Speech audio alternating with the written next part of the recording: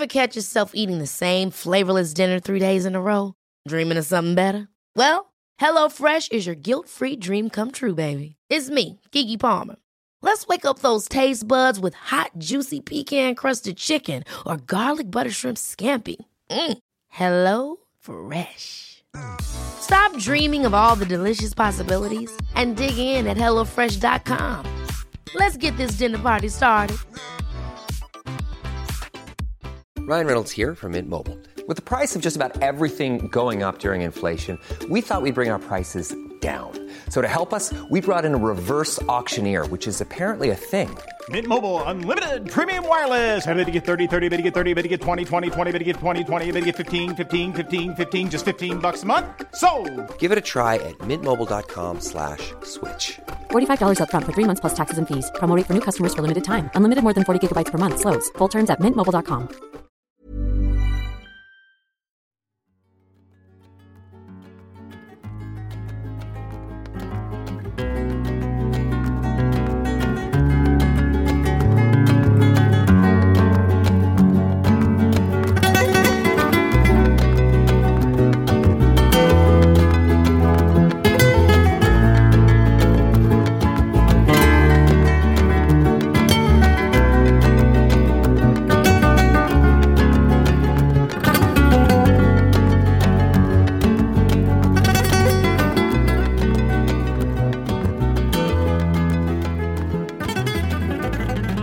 Så kära lyssnare, så vill jag hälsa er välkomna till Sektpodden. Jag heter Emma Genbeck. Jag har en gång i tiden varit medlem och pastor i Knutbysekten. Träffade därefter Rigmor Robert som ska få presenteras alldeles strax. Och vi startade Sektpodden, Rigmor.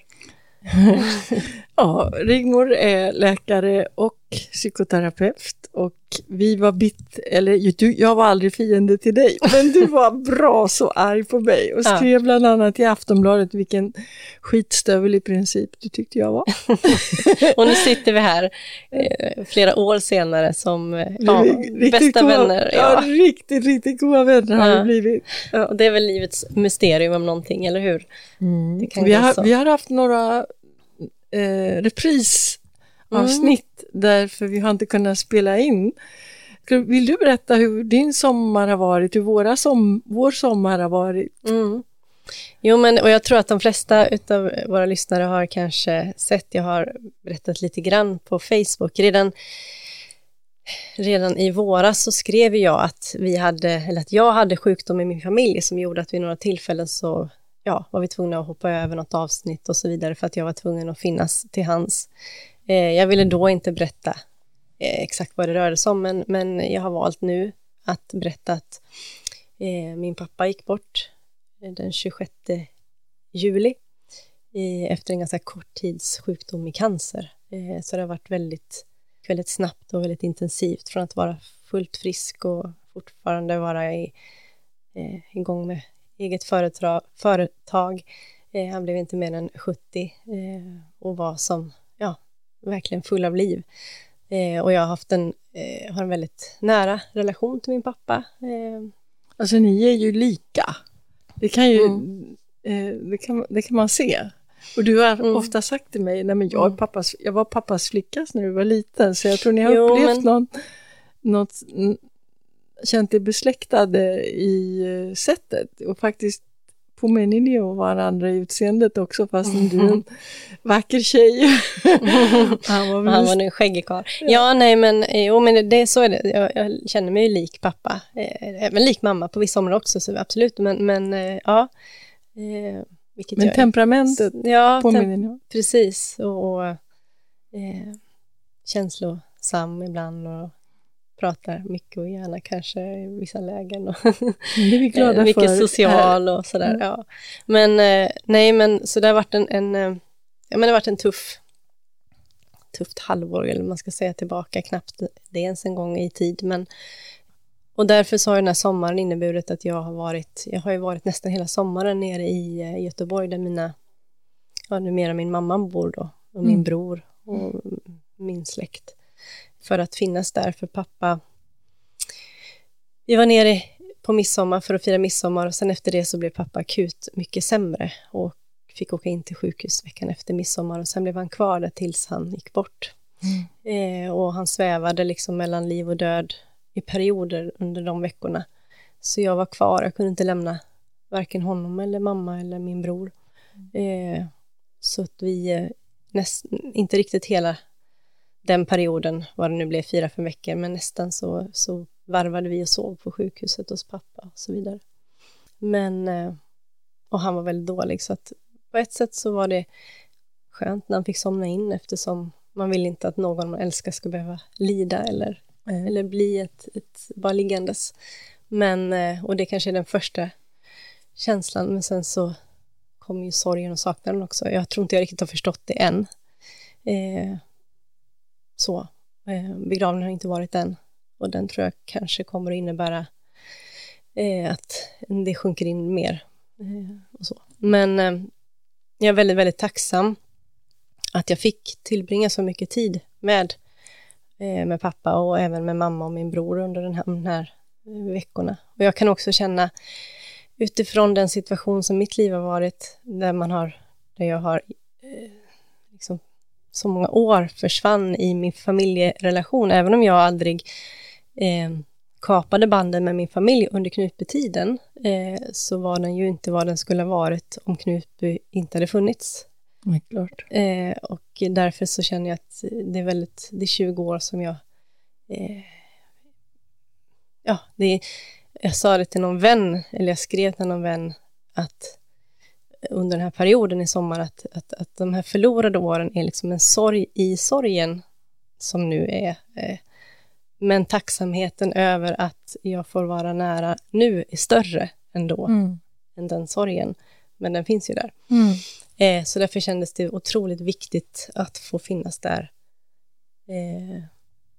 så intensivt som jag har kunnat, och jag är väldigt, väldigt glad över att jag har kunnat, när det gäller arbete och även podden, och att min familj här hemma vid min man och mina barn också tillät mig att vara så, vad ska man säga, i det. Men jag märker ju det också, vi brukar ju ha kontinuerlig kontakt, men det var som att det var som du säger i det. Jag brukade skicka en hälsning till dig ibland, typ ring när du får lust eller så. Nej, men så det har varit en speciell, och är fortfarande en speciell tid. Jag känner mig ganska sliten.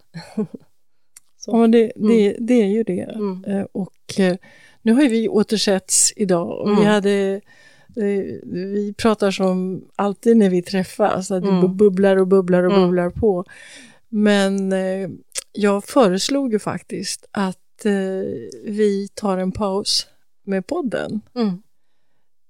Därför att du kan behöva, man vet liksom inte när det skakar inom en människa, så vet man inte hur påverkad eller ansträngd man kanske är.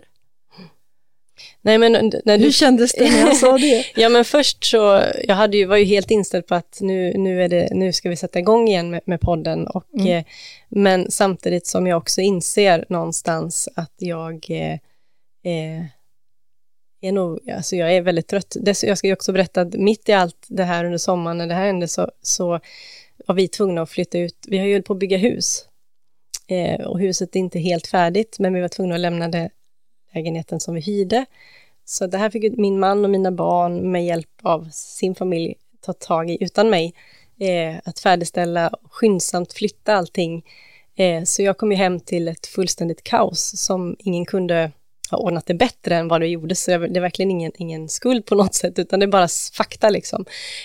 Men det gjorde ju inte, det var inte riktigt vad jag behövde komma hem till, utan det var, så det kändes, det vart kaosartat kan man väl säga. Så att när du föreslog det, så kan jag nog känna att det är nog klokt, även om jag var helt inställd på att jag ville sätta fart liksom.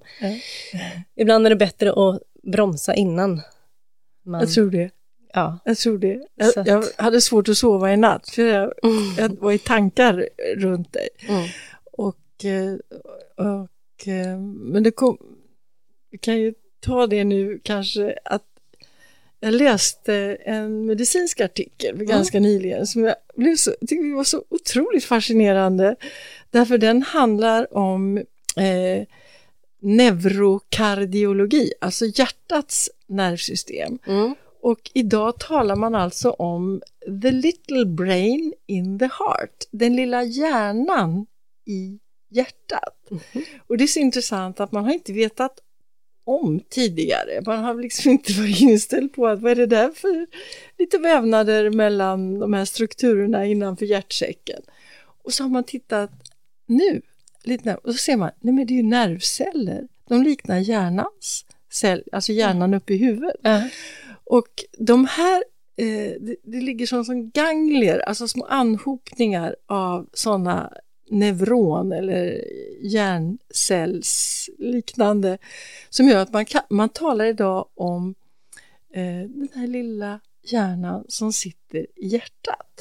Och det har ju varenda människa varit med om, att när man blir känslomässigt berörd, eller hur? Ja.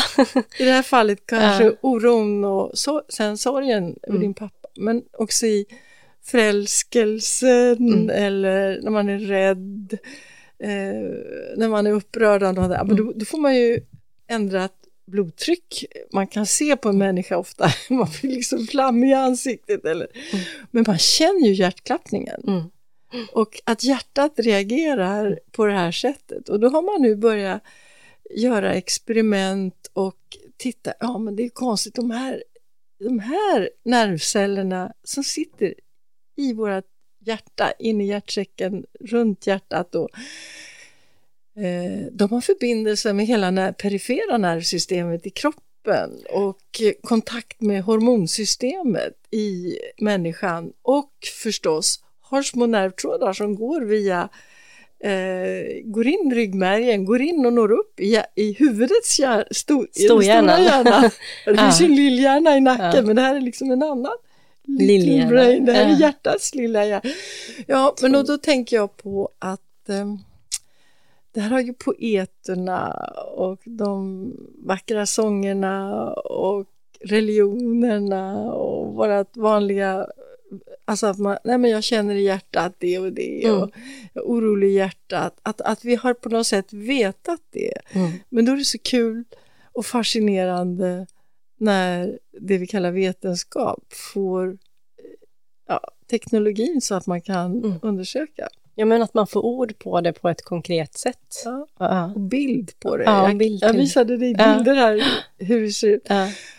Och jag då som har tyckt så mycket om, det gör ju du också, om att vara med djur. Och sociala djur, alltså flockdjur. Hundar. Du har en hund, jag har 2. Hästar. Alltså jag är ju tokig i min märr. Nej, men tänk om det, jag tror inte att neurofysiologerna på djursidan kanske har börjat undersöka det här. Men hästens, de här stora, otroligt, som jag ser det, vackra djuren, de har ju en hjärna som är stor som en kokosboll. Men tänk om det är så att de också har en hjärtats hjärna. Det skulle stämma väldigt bra med deras känslighet och deras liksom förmåga att kontakta oss och visa emotionell, med flyktdjur så rädslan ser man ju direkt att de drar sig undan, hoppar till om det är något. Men vad tänker du när jag tänker på hundar då, eftersom jag har en hund, och jag tänker på hur de, för alla som hundägare så är det ju inte någon nyhet att en hund ofta känner av stämningen eller känner av känslor hos sin ägare eller de som finns runt omkring. Jag tänker på min hund Bosse nu jag tänker dels på var ett tillfälle när jag fick ett jobbigt besked om pappa när jag fortfarande jobbade i våras. Så jag grät på jobbet. Jag har fantastiska arbetskamrater som har verkligen stöttat mig. Och Bosse är ju med mig på jobbet. Det där tycker jag är fantastiskt. Ja, det är fantastiskt bara det i sig. Men vilken underbar arbetsplats. Att du kan ha med honom. Ja, men han har varit till stor hjälp många gånger på tal om det här med att hundar känner. Och att men just det här tillfället då när jag var ledsen, då, han kom ju direkt och lägger sitt stora huvud i mitt knä och liksom vill trösta. Och jag vet även när pappa... Han är alltså en engelsk bulldog. Han är en engelsk bulldog, en Old English bulldog, ja precis. Som är ganska bufflig och i vägen jämt och egensinnig och mycket vilja. Men i de här stunderna så blir han bara, med sina ögon tittar. Och jag vet att en pappa var dålig vid perioder. Så, och jag brukar ha med mig bussen när jag åkte ner, för jag har varit ner och hälsat på mycket i Göteborg då nu. Under våren så kunde han ofta gå fram till pappa när han kände sig hängig och sådär, och bara lägga huvudet i knät eller liksom köra det här nosen, att trycka den mot honom och sådär. Så pappa sa, han känner. Och det, det är fint. Ja, det är jättefint. Ja. Jag tänker på då, alltså jag har ju, det är lustigt, men jag vill alltså när jag ska somna så tycker jag det är jätteskönt att ha en sån här ljudbok i öronen. Och när vi pratar om hjärtat nu så är det så att Daniel Bergman, han är son till Cabby Larity och konsertpianisten och Ingmar Bergman. Och han har ju skrivit en bok som kom förra året som heter Hjärtat. Om vi nu fortsätter på det temat. Ja, och så har han som omslagsbild så har han ju valt den här Nils von Dardels det brinnande, ett hjärta i brand.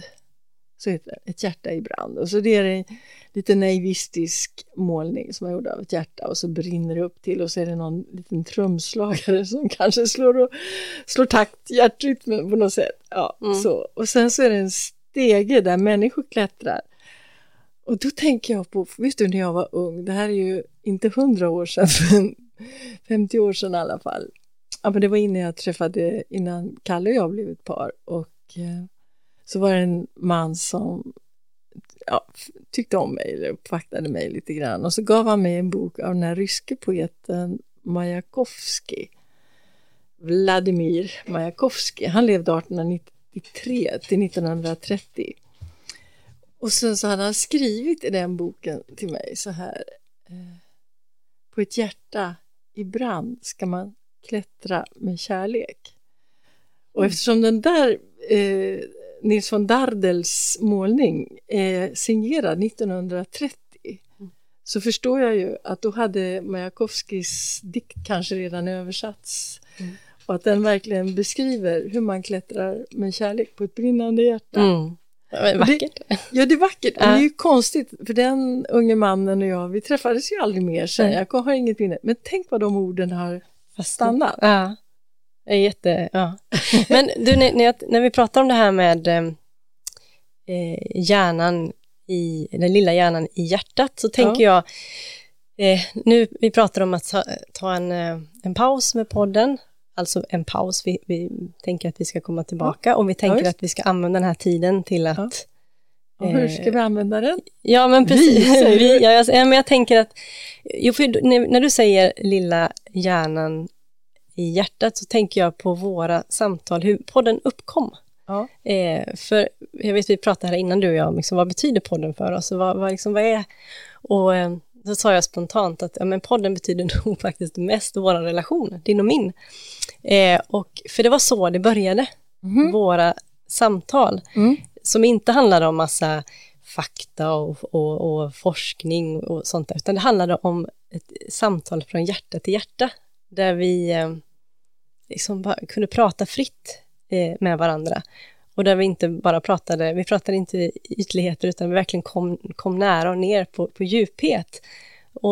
Och där vi till slut bara, men det här skulle vi kunna dela med fler. För det kändes som att det var sådana fantastiska samtal som gav oss så mycket. Och då tänker jag, det är ju det som är sektpoddens hjärta. Brinnande liksom, som ska vara på något sätt i grunden. Och jag tänker att då vill jag, och jag tror att du vill också, använda den här tiden när vi har en liten paus, att du och jag fortsätter våra samtal. Klart vi gör det. Ja. Vi är vänner. Eller hur? Vi är vänner. Och men Emma, du sa ju så här till mig att när du inte mådde bra nu, när vi återfick kontakten, att jag kanske till och med har symptom som vid så kallad utmattningsdepression eller utbrändhet, eller att man går in i väggen som det brukar kallas.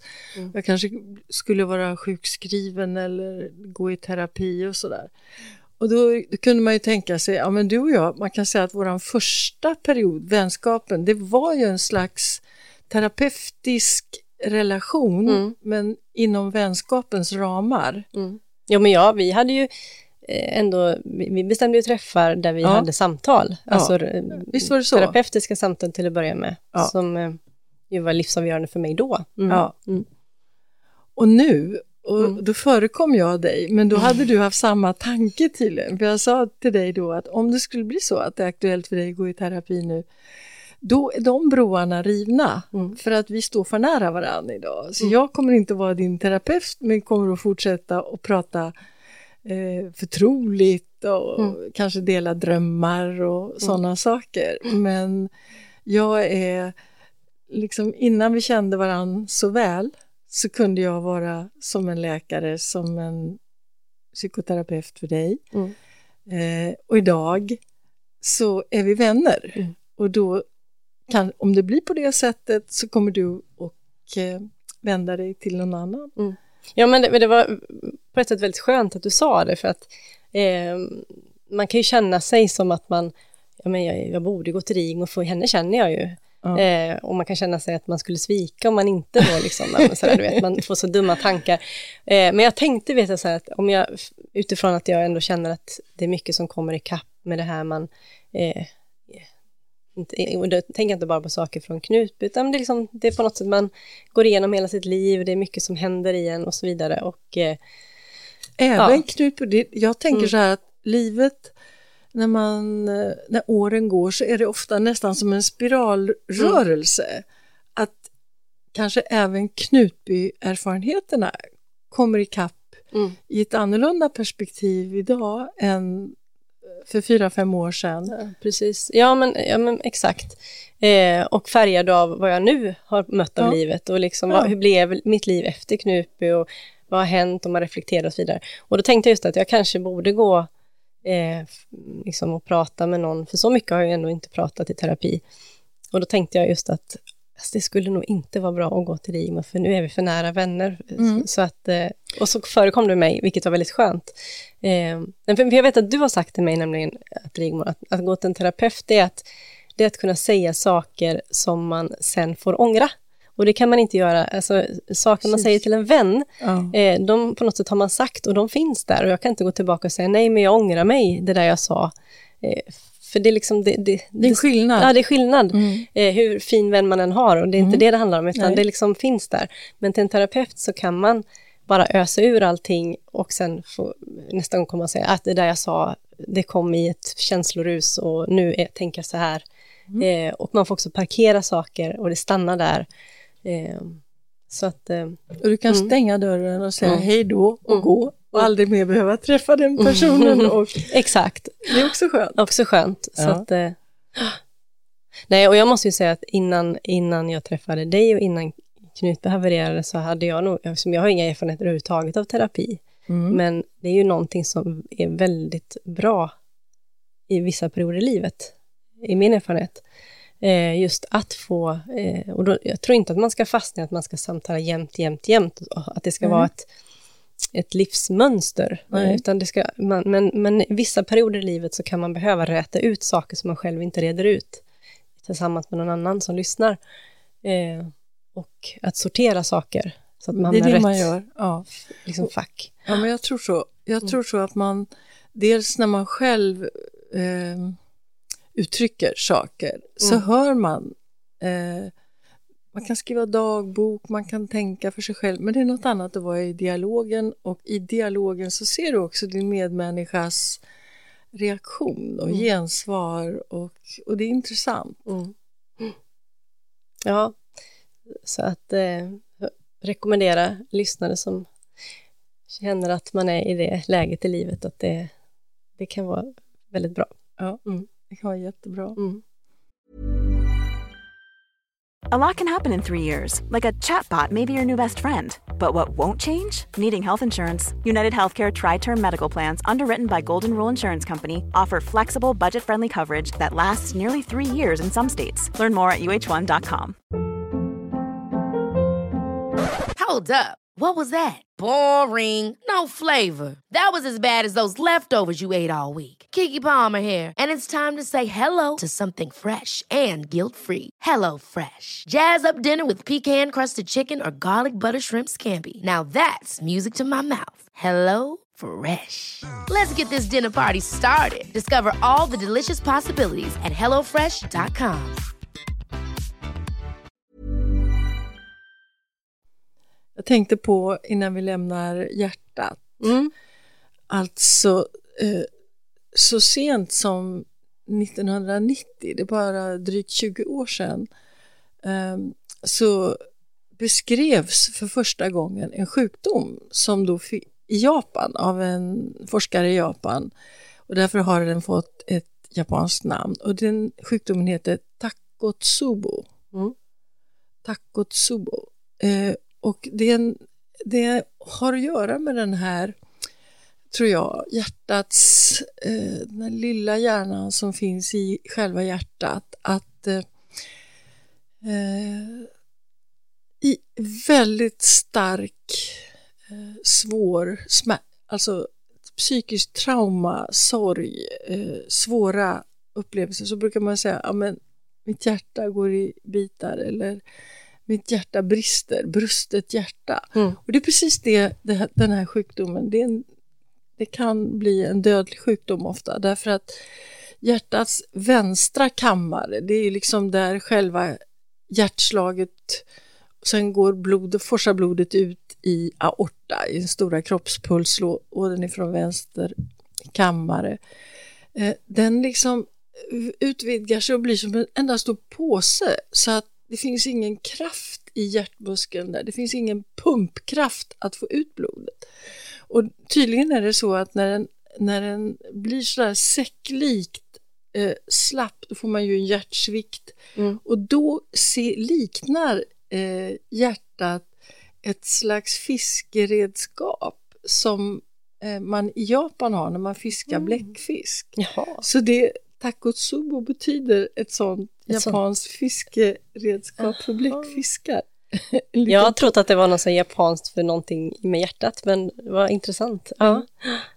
Nej, och när vi pratade om Helen Fossmo, din vän Helge Fossmos första fru, som dog, och i samband med det här badkaret, och det var krossad tinning, och hon var också förgiftad med mediciner. Alltså det här otroligt. Man tror ju att hon blev mördad. Ja, även om inte det. Hon hade en syster som hon stod så nära, som hette Sofie. Och hon dog hon var nybliven mamma, en liten pojke, och dog några veckor senare. Och det är väl sannolikt Takotsubo som drabbade henne, så att hennes man och hennes son miste henne, hennes föräldrar miste båda sina döttrar. Apropå hjärtats känslighet. Ja. Den historien är så fruktansvärt tragisk, så att först förlora dottern till troligt mord. Ja, övertygad att det är mord, men det finns ju inte bevisning för det rent juridiskt. Och sen förlora den yngre dottern några veckor senare i då förmodligen ett brustet hjärta på grund av kanske just press, sorg, tyngd. Och kärlek till sin syster. Ja. Hon alltså det blev så otroligt konstigt allting runt hennes död. Det hör till också till sektpoddens kärna på något vis. Den här smärtan när relationerna blir så förvrängda och fel. Ja, men det är väl det som är, precis som du säger, när man hamnar i en sektlik situation, vare sig det är en grupp eller i en relation eller i en familj eller vad den är, så blir följden så mycket sorg och smärta och svek och tragik som följer de människor som är inblandade under så lång tid. Det är därför man verkligen önskar människor att slippa så långt det är möjligt den erfarenheten. För den är den av erfarenhet så den liksom följer. Oj, här kommer 2 hundar. Ja. I full makadam. Härligt. Det kommer bägge tickarna. Ja. Hej på er gummor. Nej, men det följer ju verkligen en i livet. Jag vet ju det av erfarenhet. Hela sitt liv har man ju det med sig. Jag märker det väl nu när en sån här sak sker som med min pappa, att det är naturligtvis mycket som kommer upp. Ja. Så är det ju. En sak som vi har pratat om ibland också, det är att när du lämnade sekten, eller när jag tog mig ut ur den här slutna gruppen nere i Zürich, vid Junginstitutet, då kan man ju tänka så här, vad skönt nu. Vad skönt, jag är fri. Ja.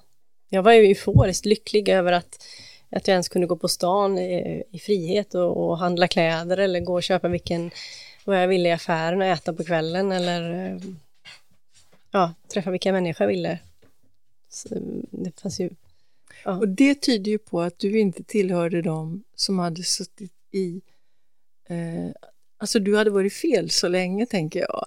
Då kommer den här euforin, jag är fri, den hör jag ifrån er som var i tydligt underläge. Medan den som har haft övertag i sekten, de känner inte den där friheten och euforin riktigt. För de känner ju att nu kommer allting i kapp. Så det är olika reaktioner. Men har den suttit i den där lyckokänslan? Nej, alltså första året kanske, jag vet inte hur länge, men inte ens. Men då var det verkligen så. Och nej. Alltså var en ledande fråga. Ja, det var ledande naturligtvis. Men, nej, men jag vet att jag satt och pratade med några gamla vänner ifrån Knutbytiden som jag har fin kontakt med och som är otroligt värdefulla just för att man kan prata om de här sakerna som det är ju, vem ska förstå de här bitarna om inte vi som har varit där ändå och fortfarande har en vänskap och relation. Och det är så värdefullt. Ja, det är väldigt värdefullt. Ja, och ingen försöker att dra den andra tillbaks in i beroendet, utan ni har färdats och blivit självständiga och fått perspektiv på det. Vad intressant, för nu är det ganska länge sedan ändå. Jo, men nu är det ju det. Nu har det ändå gått, vad är det? 6 år. 6 år. Ja. Och då pratar vi just om det här att när man kom ut i vad ska man säga, den vanliga världen, så var man ju helt överlycklig över att man var fri. Och sen så gick det ett tag och sen så var det som att man föll lite platt fall i backen ganska hårt. För att den här världen, om man nu får kalla den vanliga världen utanför sekten, den var inte så enkel som man hade föreställt sig när man var innanför väggarna. Utan den är ganska tuff. Den är definitivt inte rättvis. Och man märker efter ett tag att man har med sig mycket erfarenheter och saker och konsekvenser av att man har levt så länge, som gör att livet blev inte alls så som man hade kanske önskat eller tänkt. Eller inte alls, ska jag inte säga, för det finns mycket som har blivit jättebra också. Du menar efter sekten så har man en önskan eller en... Ja, men kanske en lite naiv tro på att allting ska bara bli som man alltid har önskat. Ja, men jag vet att det kan låta jättelöjligt, men jag vet första gången, men den är ganska talande. Jag tror att jag ringde dig då. Första gången jag var hos frisören efteråt, för grejen var att det var alltid Åsa eller Åsas syster som klippte mitt hår när jag var med i sekten.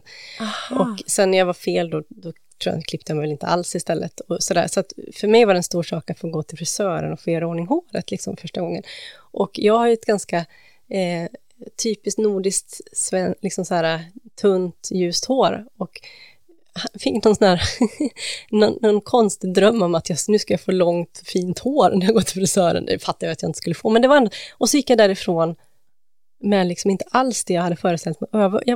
Jag blev så otroligt ledsen.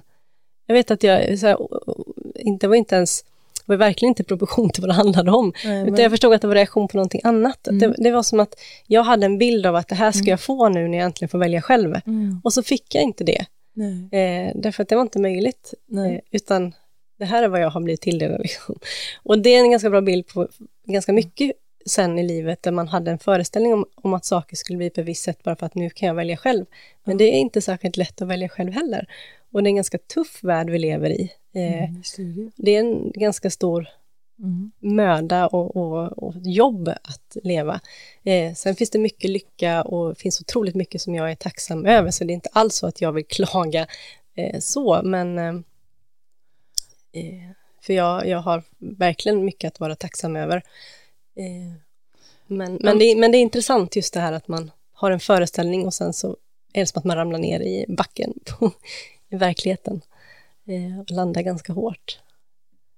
Och jag vet inte om andra som har gjort liknande resa som mig har samma upplevelse, men jag tror det. Jag tror att den hör till.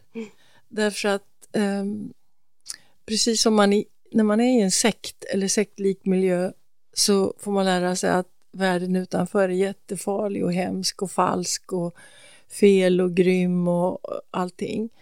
Och sen när murarna faller och man går ut, då får man en väldigt ofta lika överdriven förhoppning om nej men det är underbart. Och sen är livet, det är ganska slitigt. Och jag tänker det gäller alla. Det gäller fåglarna också. Glömmer inte den där våren när vi bodde på Öland på grund av covid.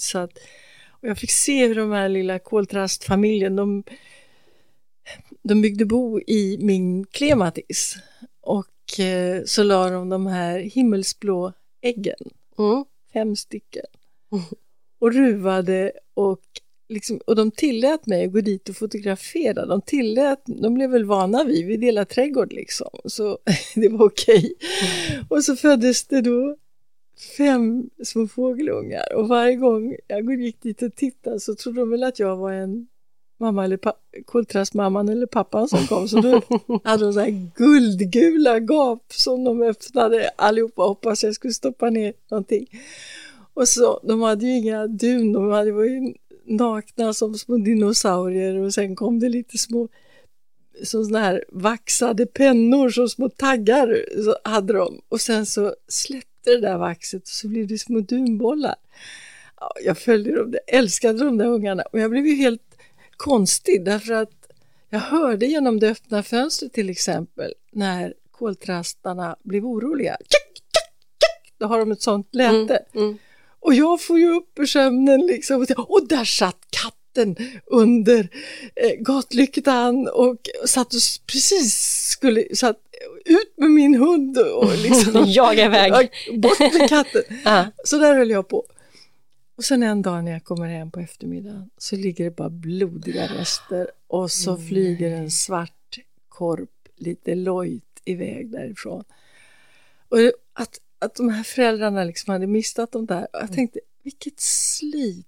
Här ska det är sång och bröllop tidigt på våren och sen ska det värpas och sen ska man skaffa mat till de här små gapen och sen plötsligt. Alltså alla, även våren, jag lyssnar på ett annat sätt på fågelsången och jag känner att på våren är det också en stress för järnvägar var alla måste jobba och det måste vi med. Ja men ja precis. Jag vet inte om vi känner att vi börjar närma oss ett slut eller alltså så. Jag har ingen aning. Här sitter jag och har kul. Nej, alltså vi skulle kunna hålla på länge till men jag ser att du sitter med nej men jag bara tänkte för när vi pratade om det här så blev jag påmind. Jag är ju trots allt jag har ju ändå ett helt liv med i kyrkans det liksom, har du inom kyrkans väggar så jag kan ju min bibel. Nej men då, när vi pratar om det här med mödan och slitet och att livet inte kanske är så enkelt alla gånger. Ingen nyhet så, men ändå. Så tänkte jag faktiskt på ett bibelord som jag vet att jag har tänkt på många gånger då. Och det är Predikaren i kapitel 3 och vers 13 där det står så här. Att äta och dricka och finna glädje mitt i all sin möda, det är en gåva från Gud. Och då, jag tänkte på det, alltså, det på något sätt sammanfattar nog liksom, att om man kan hitta glädje och lycka och dricka gott, äta gott mitt i all det här slitet och den här mödan som det här livet ändå innebär, då är det en gåva. Om man nu tänker att den är från Gud eller om det är en gåva som människa man får det från universum eller vad, så är det någonting som man faktiskt ska värdera högt. För den som har den förmågan att mitt i slitet faktiskt le och vara glad och äta gott och dricka gott, den har mycket, mycket mer än de som har mycket men som inte kan njuta av det. Ja, men det där är ju faktiskt väldigt härligt. Dels så tänker jag ju på till exempel lästadianerna långt upp i norr, en del av den kristna, man kan säga den var väl sektlik, men där var ju det här, du ska bara arbeta, slita, och ju värre du mår och ju värre du har det och ju mindre du unnar dig här i jordelivet, dess bättre ska det bli ett annat liv efter detta. Det är ett lureri, så där tycker jag den här, det är verkligen en motvikt till den där typen av glädjelös askes som det kan vara. Och jag tänkte faktiskt också på gamle Freud. Han var ju född 1857. Men vi får nog ge honom, jag har ju varit gramse med Freud som du vet. Men han sa faktiskt så här att livets mening, eller vad livet går ut på, är 2 saker. Kärlek och arbete. Alltså kan man älska och kan man försörja sig, jobba och bidra till, vi är ju sociala varelser, vi delar av ett samhälle, kan man arbeta och hugga i, kan man vara kärleksfull. Det tyckte han var, det är väldigt enkelt, men ja, men ofta är det enkelheten som på något sätt den här djupa visdomen ligger faktiskt. Men jag tänkte på något som du berättade för mig om det här med att vara lycklig. Ja. Förstår du, vet du vad jag är inne på då? Som du precis vad jag är inne på. För att jag måste ju säga att jag tycker ändå med stigande ålder att jag blir någorlunda klokare och så vidare. Och du är ju ännu äldre än mig, så att berätta. Periodvis klok och periodvis verkligen inte alls klok.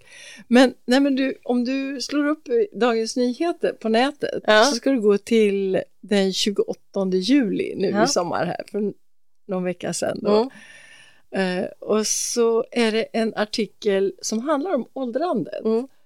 Och en forskare nere i Göteborg, nu är vi där i din västkust, han heter Ingmar Skog och han forskar just på åldrandet, och då har de gjort såna här metastudier där de jämför liksom åldrande, till exempel att de här så kallade blå zonerna, har du talat om blå zoner där folk blir många fler människor än i andra delar av världen blir 100 år till exempel. Vet du varför det kallas blå zoner? Nej. Jo, det var så att när de här forskarna som kom fram till det tittade på näring och liksom, då hade de en blåpenna och ringade in de här. Det var inte djupare än så. Nej, och sen kallade de det för blå zoner. Enkelt. Blåpenna. Men i alla fall, Ingmar Skog, han är känd för att, om du har hört det här uttrycket, 70 är det nya 50. Det är absolut. han. Okej. Det är han. Nej, men då har han sammanställt studier. När säger människor i olika länder, delar av världen, kulturer, att de är lyckliga, att de upplever sig som lyckliga? När de flesta människor då statistiskt sett säger att de är lyckliga, det är faktiskt i åldern mellan 65 och 75. Man kunde ju tro att det skulle vara när man är som tjusigast, när man är alltså kanske mellan 20 och 30, eller när man är på toppen av sin karriär, kanske 55-årsåldern, eller, men det är de här 65. Alltså det bygger på att man får vara frisk. Har man tur att få vara frisk, peppar, katter över gator och tvi och kors i tak och allt vad många inte utmanar ödet. Men jag kan förstå den känslan. Man har lärt sig en del, Har man barn så är de liksom levererade. Och har man, som jag, turen att ha vänner som du och andra vänner och som tycker det är kul att vara ute. Alltså att man har... Det är en härlig känsla och det är en lugnare känsla. Och det... Ja, men jag tror jag kan ana det ändå, liksom förstå. Men det vet jag att du har sagt till mig många gånger. Att det här är den bästa tiden liksom av ditt liv. Att du ändå känner att nu är...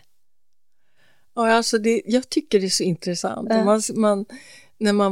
jag var yngre då kanske jag kunde inbilla mig att jag är så här. Och man tillskrev sig själv kanske både väldigt fina egenskaper men också sämre egenskaper. Men idag kan man ju se, alltså det var sån här jag var. Så kan jag påstå vad som helst. Men resultatet finns och det är intressant. Men så är det också det här att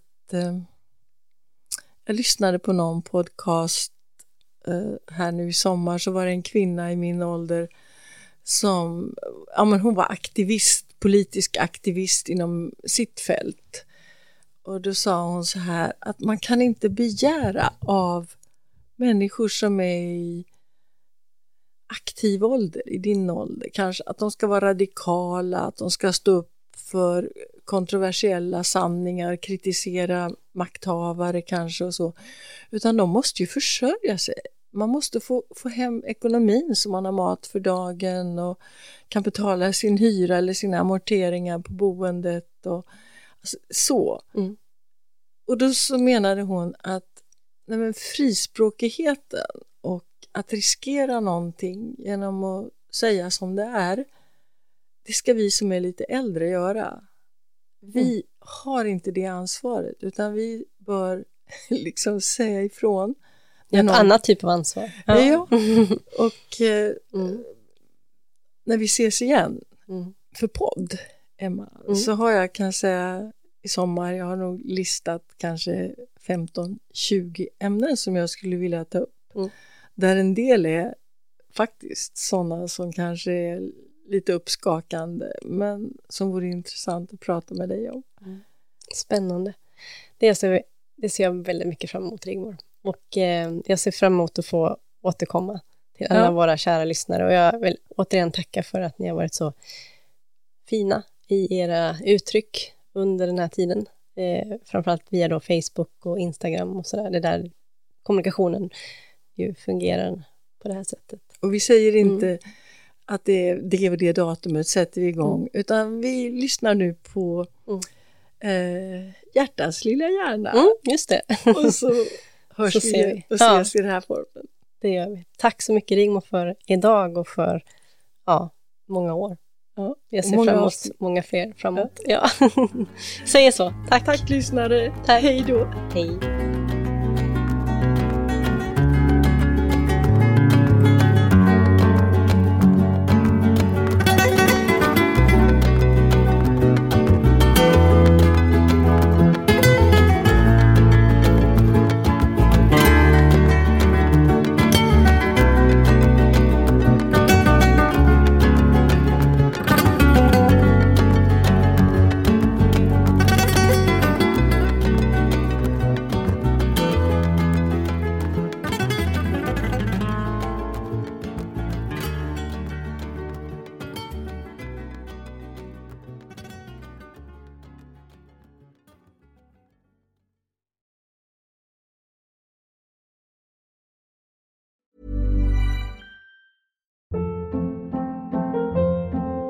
Hold up. What was that? Boring. No flavor. That was as bad as those leftovers you ate all week. Keke Palmer here, and it's time to say hello to something fresh and guilt-free. Hello Fresh. Jazz up dinner with pecan-crusted chicken or garlic butter shrimp scampi. Now that's music to my mouth. Hello Fresh. Let's get this dinner party started. Discover all the delicious possibilities at hellofresh.com. Planning for your next trip? Elevate your travel style with Quince. Quince has all the jet-setting essentials you'll want for your next getaway, like European linen, premium luggage options, buttery soft Italian leather bags, and so much more. And is all priced at 50 to 80% less than similar brands. Plus, Quince only works with factories that use safe and ethical manufacturing practices. Pack your bags with high-quality essentials you'll be wearing for vacations to come with Quince. Go to quince.com/pack for free shipping and 365-day returns.